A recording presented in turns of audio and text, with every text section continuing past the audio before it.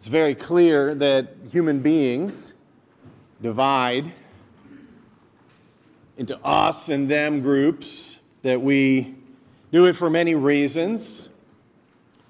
It's the reality of life.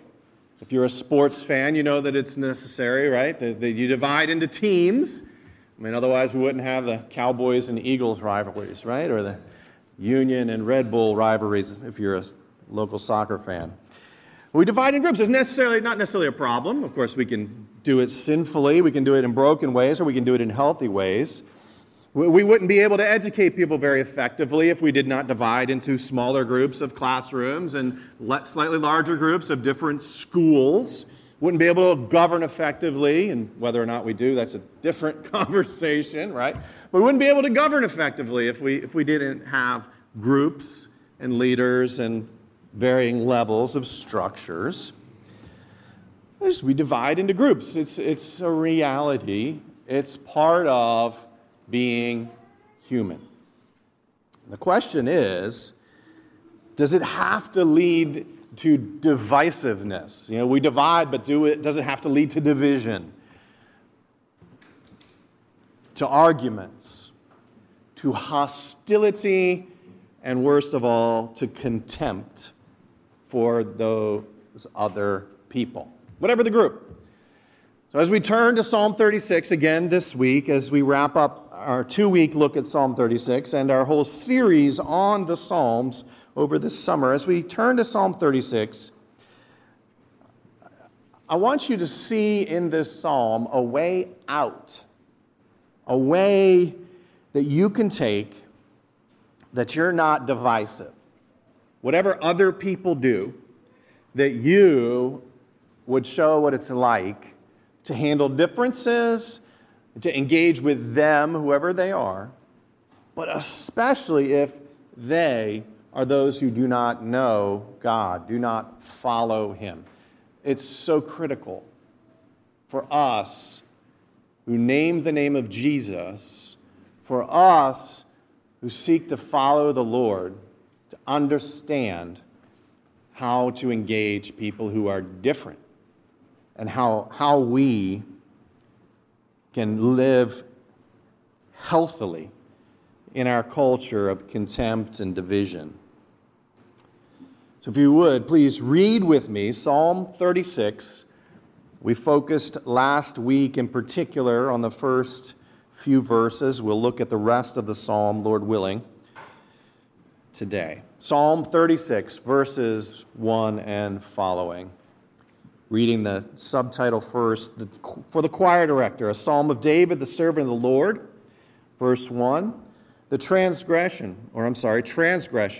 speaks to the ungodly within his heart. There's no fear of God before his eyes. It flatters him in his own eyes concerning the discovery of his iniquity and the hatred of it. The words of his mouth are wickedness and deceit. He ceased to be wise and to do good. He plans wickedness upon his bed. He sets himself on a path that is not good. He does not despise evil. Your loving kindness, O Lord, extends to the heavens. Your faithfulness reaches to the skies. Your righteousness is like the mountains of God. Your judgments are like a great deep. O Lord, you preserve man and beast. How precious is your loving kindness, O God, and the children of men take refuge in the shadow of your wings. They drink their fill of the abundance of your house, and you give them to drink of the river of your delights. For with you is the fountain of life. In your light we see light. Oh, continue your loving kindness to those who know you, and your righteousness to the upright in heart. Let not the foot of pride come upon me, and let not the hand of the wicked drive me away. There the doers of iniquity have fallen. They have been thrust down and cannot rise. This is God's word. Lord, would you bless your word to our ears, to our hearts, to the world around us as you transform us to be more like Jesus. Would you do that work in us today, we pray, trusting you will, because we come in the name of Jesus and believe your Spirit is at work among us. In Jesus' name, amen.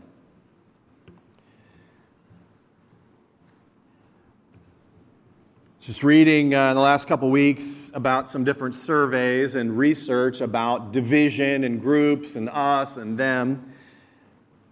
And really, our current political state, our situation in the United States is one that really helps you see just how divided we are. So I keep hitting on these kind of statistics. For example, one poll not too long ago, survey, found that that those who identify as Republicans estimated that 36% of Democrats are atheists or agnostics. What do you think? Is it higher or lower? How many Democrats are atheists or agnostics? Well, Republicans said 36%, but the real number is 9%. Much, much lower. Republicans also estimated that 38% of Democrats identify as gay, lesbian, or bisexual. The real number is 6% of Democrats.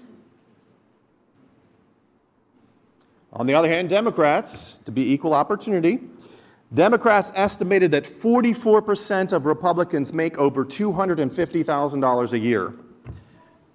What do you think? Is it a little less? The real number was 2%. 2%. Those who identify as Democrats think that almost half of Republicans make like $250,000, $250,000 a year. And it's really only 2%. Likewise, a similar number, Democrats estimated that 44% of Republicans are 65 or older. The real number is less than half that, 21%. And I say these things not to make fun of either, or to make fun of both, maybe be the way to put it, but to recognize that we would realize that there is, as one of the authors of the study said, the parties in our heads are not the parties in real life. That who we think they are is not necessarily who they really are. These, the author of the study said, these misperceptions are one of many factors fueling the contemporary partisan gulf, the big divide in politics that is just getting worse year after year between the two parties. But it's not just political parties that have us and them problems, right? It's just about every us and them. So much so that a combat journalist born and raised in the United States who does his work because he's a combat journalist, mostly overseas, is reluctant and dreads, in a way, coming back home to the United States because, he says, people speak with incredible contempt, depending on their views, about the rich or the poor, the educated, the foreign-born, the president or the government, so many things. He says it's a level of contempt that is usually reserved for enemies in wartime, except now it's applied to our fellow citizens. That's a combat journalist who has seen people talk about enemies in war and comes back and says, you know, the way we talk about each other in the United States is very much war language. And that doesn't just apply in politics.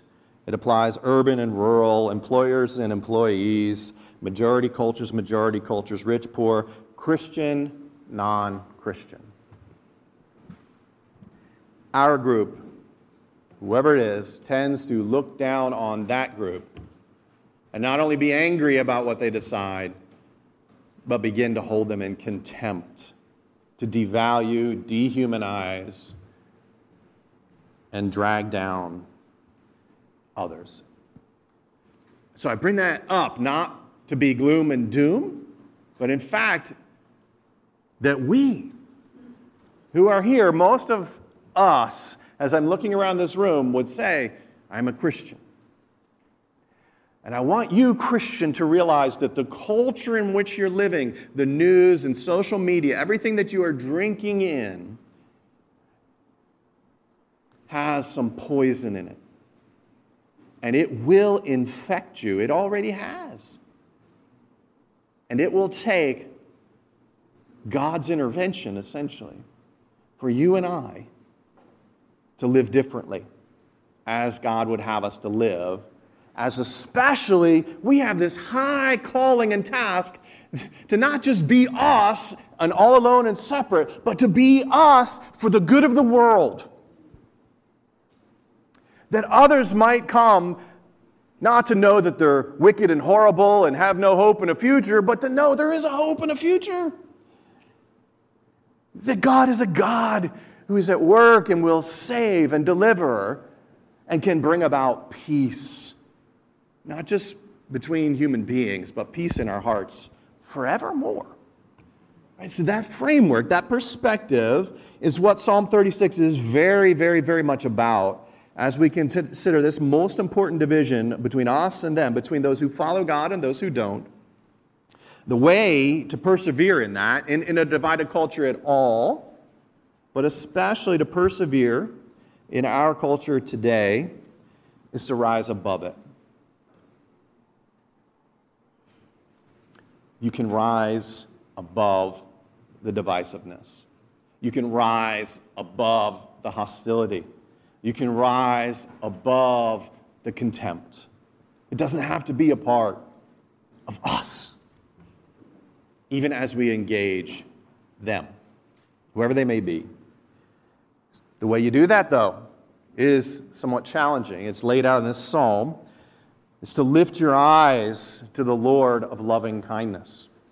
It's to lift your eyes to the one who is above us and them. That's the only way we're going to be able to rise above it, is if we lift our eyes to the Lord, to the one who is above us and them, and who actually enters into our relationships for good and not for evil. This perspective that Psalm 36 gives us will free us from us and them thinking. And we're going to look at that carefully today. At what the root problem is, we're going to see how to rise above it, and Lord willing, how to carry on in a healthy way. So first of all, the root problem. The scripture here before us in Psalm 36 says the root problem is darkness and destruction. First of all, within the heart of humanity. You see this in verse 1 and 2 as David poetically pictures the problem. See a little poetry in there? David poetically pictures the problem by treating transgression as if it were a person within speaking. Verse 1, transgression speaks to the ungodly within his heart. He's talking about what's going on within the ungodly. What's going on inside of a human being. A perspective that God alone has. I don't know if you realize that or not, but your own perspective on what's going on inside of yourself is not as accurate as God's perception and perspective on what's going on. He sees clearly. We are so biased, right? We excuse everything we do, try to find reasons and rationalities, and God just looks at it and says, yeah, it's right or wrong. Whether you're ungodly or godly, right? That God has that perspective. God alone has it. And here in the scripture, right? He's providing that view and what's going on. Better view than we even have of ourselves, especially if we resist God. And that's essentially the definition of the ungodly as it's used in the scripture. It's a shorthand for someone who chooses to do what is wrong or harmful according to God's standard. That's all ungodly means. It means to choose to do what is wrong or harmful according to God's standard. One commentator puts it this way. In the Old Testament, the root, rasa here, ungodly, appears as the most important antonym or opposite of tzedek, righteousness. Ungodly is the opposite of righteous. Righteousness, one preacher puts it this way, I really like this. Righteousness is a zeal for doing what is good and right, what is fitting, when, okay, it's not just doing what is good and right, it's a zeal for doing what is good and right and fitting when God is taken into account as both sovereign and merciful. In other words, righteousness is doing what is right from a perspective that says God is real.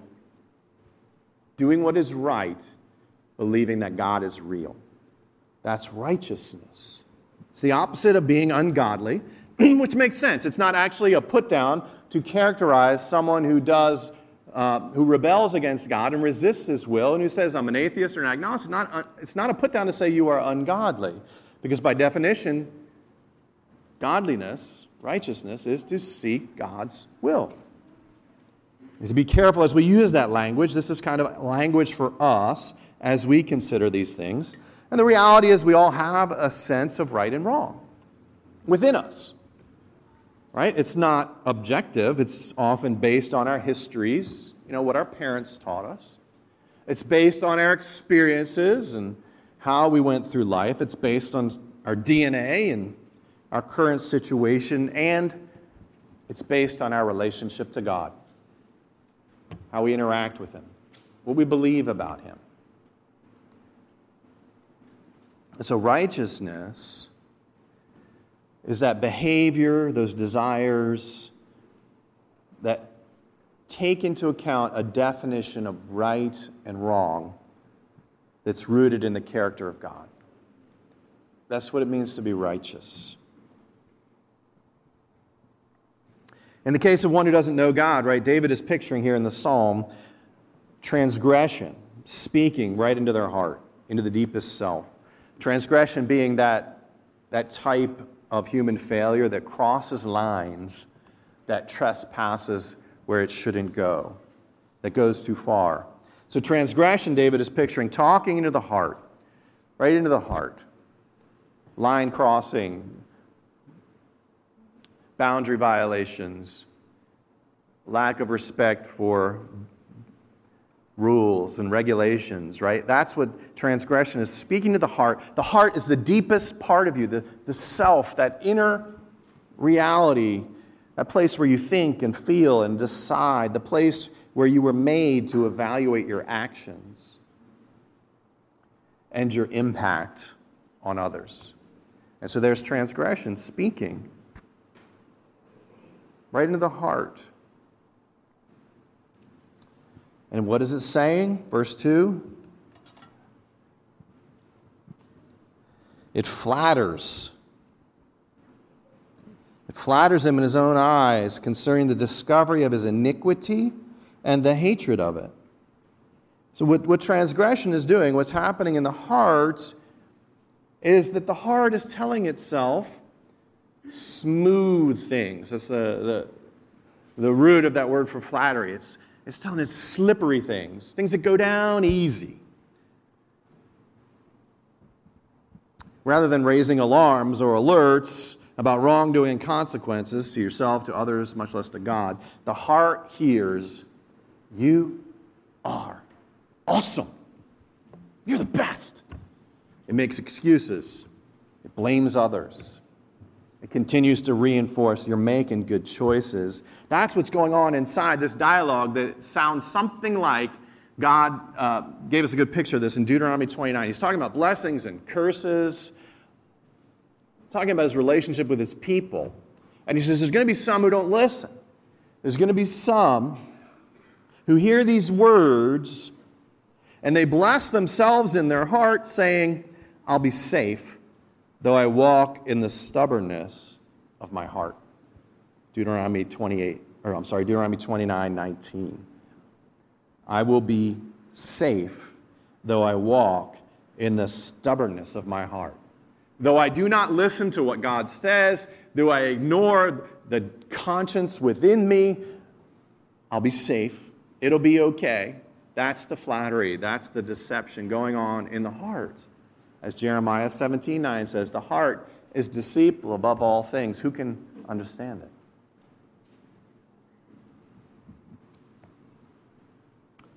There's no interest in discovering the wrongdoing, it says there, verse 2.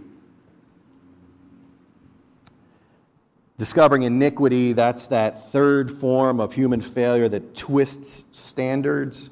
We had that and transgression. We talked about those. And the other form of human failure all the way back in Psalm 1 when we started this series.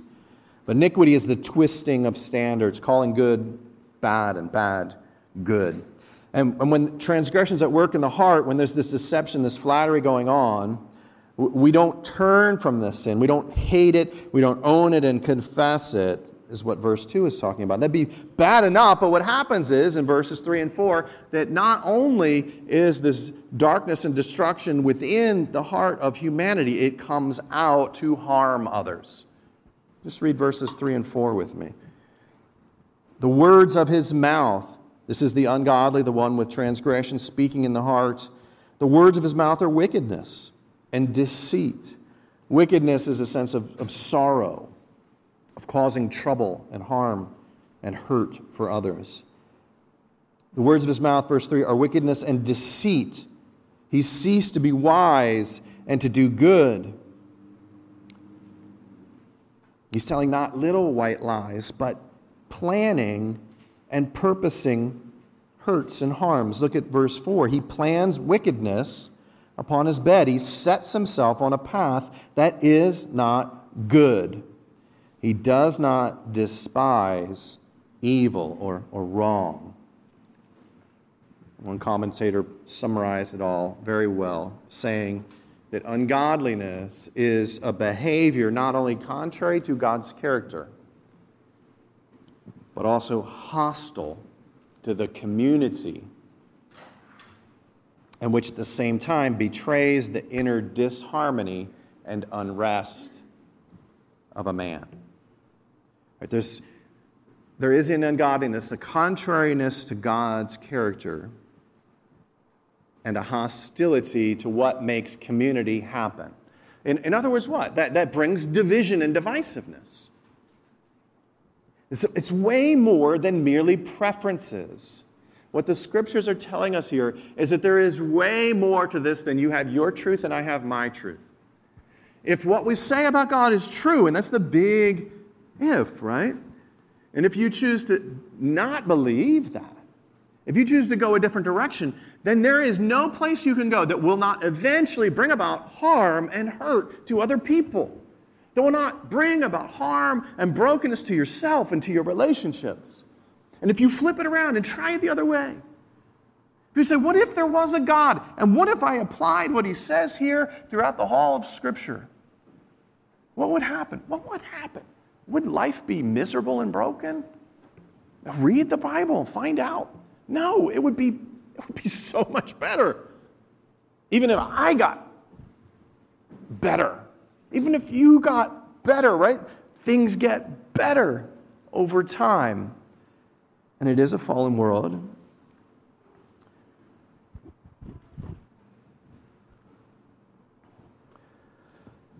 So the problem is just that, this darkness and destruction within the heart of humanity that comes out to harm others.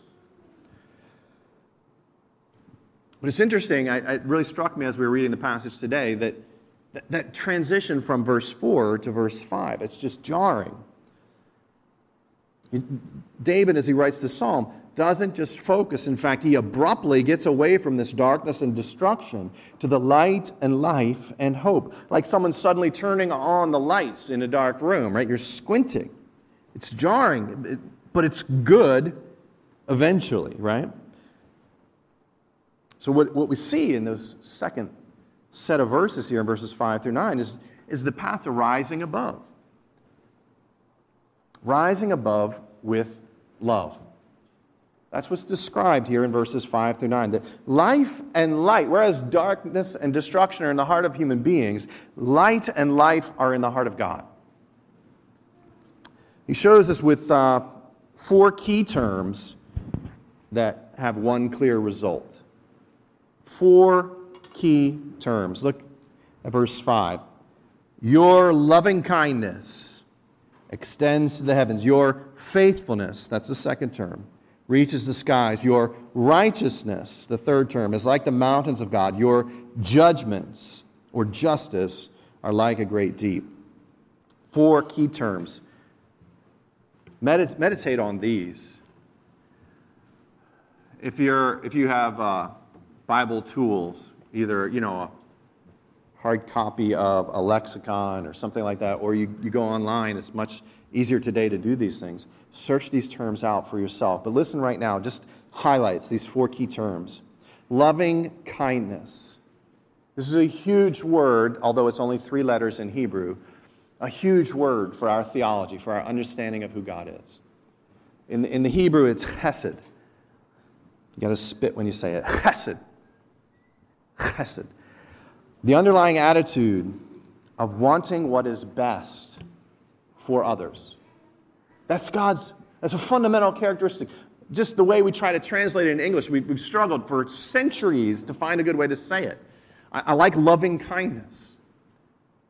Loving kindness. This underlying attitude of wanting what is best for the other. The loving attitude of the Lord that leads him into binding relationships with broken people.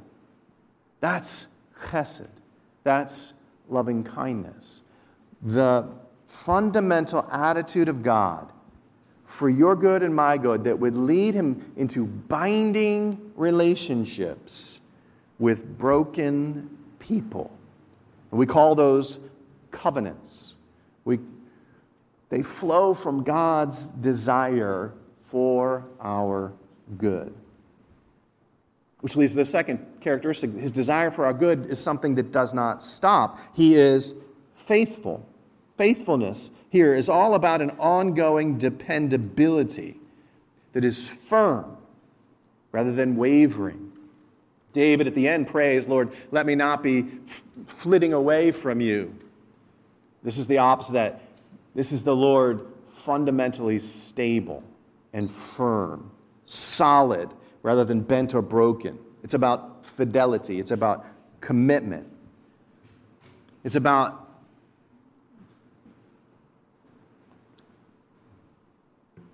staying strong.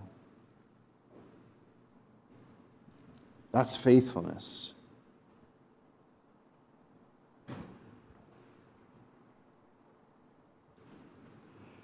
That picture in Exodus 17, strange thing happening, and we don't have time to get into it, but where the people of Israel are coming out of Egypt, they need to go into their first battle, and the Lord says to Moses, hold up the staff. And when he held up the staff, the people conquered, the people of God won the victory, but when his arms wavered, they started to lose. So he holds up and they win, they hold and lose. And what happened? Aaron and Hur come alongside Moses and hold his arms up. So his arms would be steady. His arms would be faithful. Right? God is not like you and I. He doesn't need support. He just is faithful. Right? He doesn't waver. Righteousness, the third key term. The general idea is conforming to a standard or moral code, doing what is right as defined by that code in the Bible. Of course, this is God's own character. God doesn't obey the law. God doesn't keep the law. The law flows from God. The law is defined by who he is. This is who he is. And we understand that by looking at the laws he gives, by looking at what he does, to say that is right, that is good. He has a zeal for doing what is good and right, what is fitting. And the last term here, key term, to go with loving kindness, faithfulness, and righteousness, is judgments or justice. Actually rooted in the idea of governing a people, leading a people. That's why the book of Judges in the Old Testament is called that, because it's from the same Hebrew stem.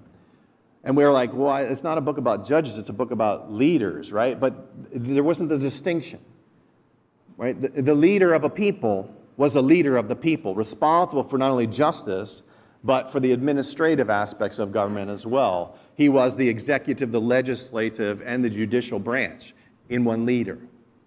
That's the sense here, that justice in exercising government, ruling over a group of people. And the sense here is that God does that in a way that is like the great deep. That it's just and somewhat mysterious. Like those deep waters that you don't know what's down there. So there's 4 key terms about God and His character. If you reflect upon those, and then you see this key result that He says at the end of verse 6. Loving kindness, faithfulness, righteousness, and judgments, Lord, you preserve man and beast. The result of all those 4 characteristics of God is that we continue to live, that we have anything to eat at all, that we are spared from a life that is literally a living hell, and that we are able to move around. As he says here, right, that you, O Lord, preserve man and beast. The sense of preserving is the sense of delivering or rescuing from trouble, from tight spaces. You know, the Lord doesn't allow us to be crushed beyond measure, but brings us out a little bit. And it's hard. It's not perfect, right? But, you know, we're alive. And humanity continues. And that's the sense here, that this is a very big preservation that's in view. God is continuing His care for all of creation. The sense of that word there, of man, it's in Hebrew literally Adam. It is the broadest term for human beings. It includes male and female. That God preserves man, and when it's coupled with beasts, it's saying all living things. That God takes care of all of them. They preserve, they continue to live by His gracious provision. Because He is loving kindness, because He is faithful, because He is righteous, because He is just.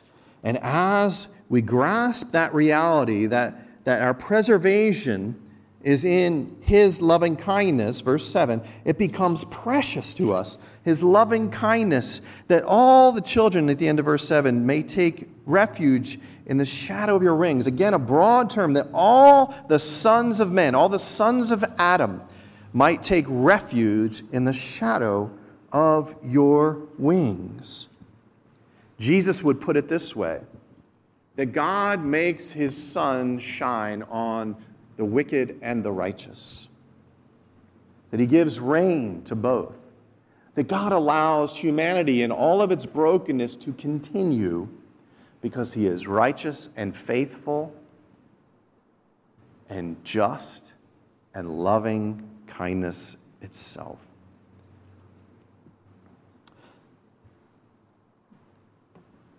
So as you find those aspects of God's character precious, right, you begin to lift your eyes to that light, to that life, to that love.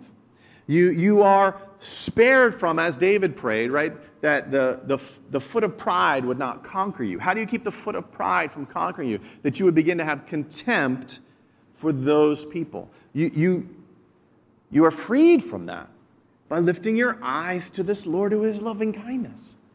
And you realize, you know what, I deserve none of this. In fact, if I'm honest with my heart, rather than listening to the flattery lies that are within there, if I'm honest, I have fallen short. If I were to go through the 10 Commandments, I could not say to a one of them, yes, I have kept that perfectly for my whole life, much less for the last 10 days, or perhaps 10 minutes, because these battles are still going on. So if you want to get above the us and them, this is how you do it. You lift your eyes to the Lord, and you recognize your position with respect to Him, that you only continue to live by His grace and mercy. And that as you begin to find those things valuable and precious in your sight, who He is, you know what happens? As you begin to value and love and appreciate this God, as you begin to walk in His light, you see light, you begin to be transformed. You become like Him, because that was always His intention for you. That you would be loving kindness epitomized. That you would be righteous and do what is right and have a zeal for it. That you would be faithful. That you would be just. That's the view here as we lift our eyes to that, as we begin to walk in that confidence that we have only before God. We can gain the victory over these things. And we can carry on in a healthy way. Just a few brief points to just wrap it up. Right? The heart, the problem, right? The problem is death and destruction in the heart. And it comes out and harms others.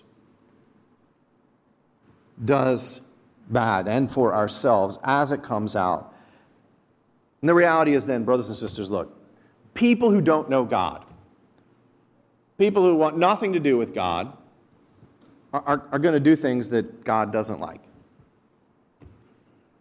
How do you respond? How does God respond? How does God respond to you who know better when you do what is not right? You who have much less excuse to do anything wrong because you know His will, because He's working in your life, and yet you still choose to do wrong. How does God treat you? Way better than I treat my enemies.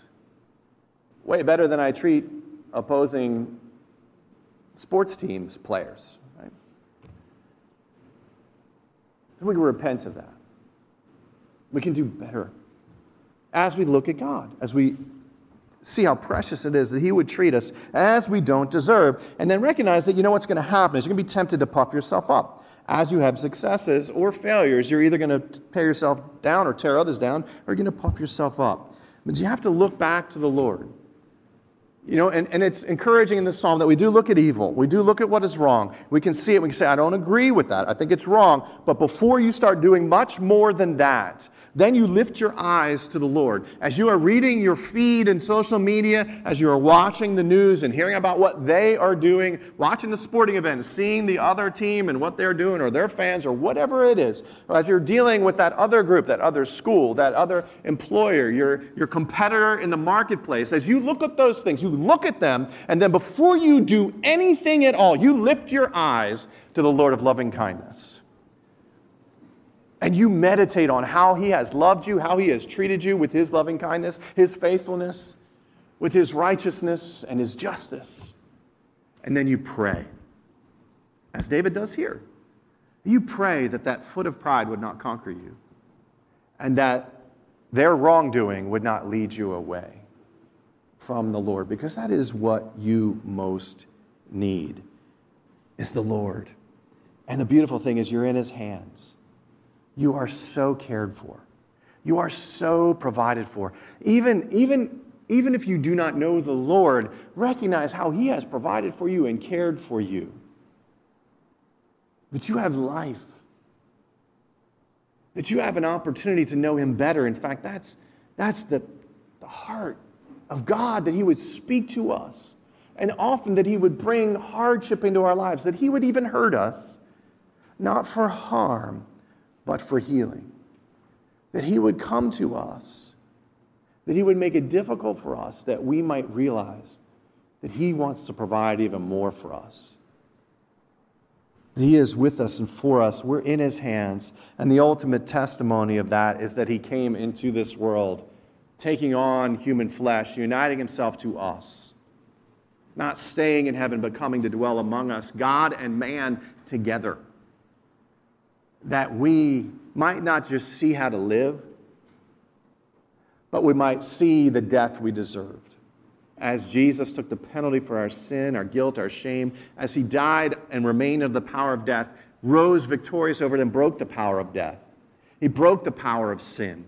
He broke the power of the evil one. And He has sent that same Spirit, that power into your heart, that you might love, that you might sacrifice, that you might live for Him in a world that is so divided, that is so so polarized. And as that transformation happens in you, as you continue to not just look at the darkness and destruction that's coming out from them, but as you look at Him, who is above all and extends that loving kindness to us, as you look to Him and then are fueled up, you can engage in ways that are super powerful. And one of the biggest things you can do is be there, not retreat. Be there as someone who understands, you know what, they're broken.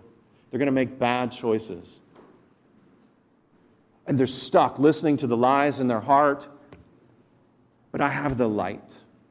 And I am seeing by the light. And how can I share that light? Obviously, that means we get to the Scriptures. That means we get to say, some point in there, this is what God says. And if you have taken the time at all to build a relationship, if you've taken the time at all to listen to where someone is really at, you're going to hear things that they say that you can agree with and you don't agree with. And you're going to hear things that contradict each other because the lies in the heart are covering up the truth. And if you build any kind of relationship with them, if you listen even for long enough, as some of our brothers and sisters do on the streets of 69th Street there, week in and week out, just within a few minutes can hear things and can pull things out and can say, hey, you say this and you say this. I'm confused. With sincerity to say, you know what? I don't understand how you put those things together. And if they go, oh, yeah, that's a good question. I hadn't thought about that. So may I share with you how I put them together? Just simple questions, just simple things like that, brothers and sisters, that bring then into the light of the gospel. This shows us the problem is in our hearts. But man, the loving kindness of God comes down into our hearts and lifts us up above it.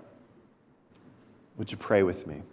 Lord Jesus, your loving kindness extends to the heavens. Your faithfulness reaches to the skies. Your righteousness is like the mountains of God. Your justice like the great deep.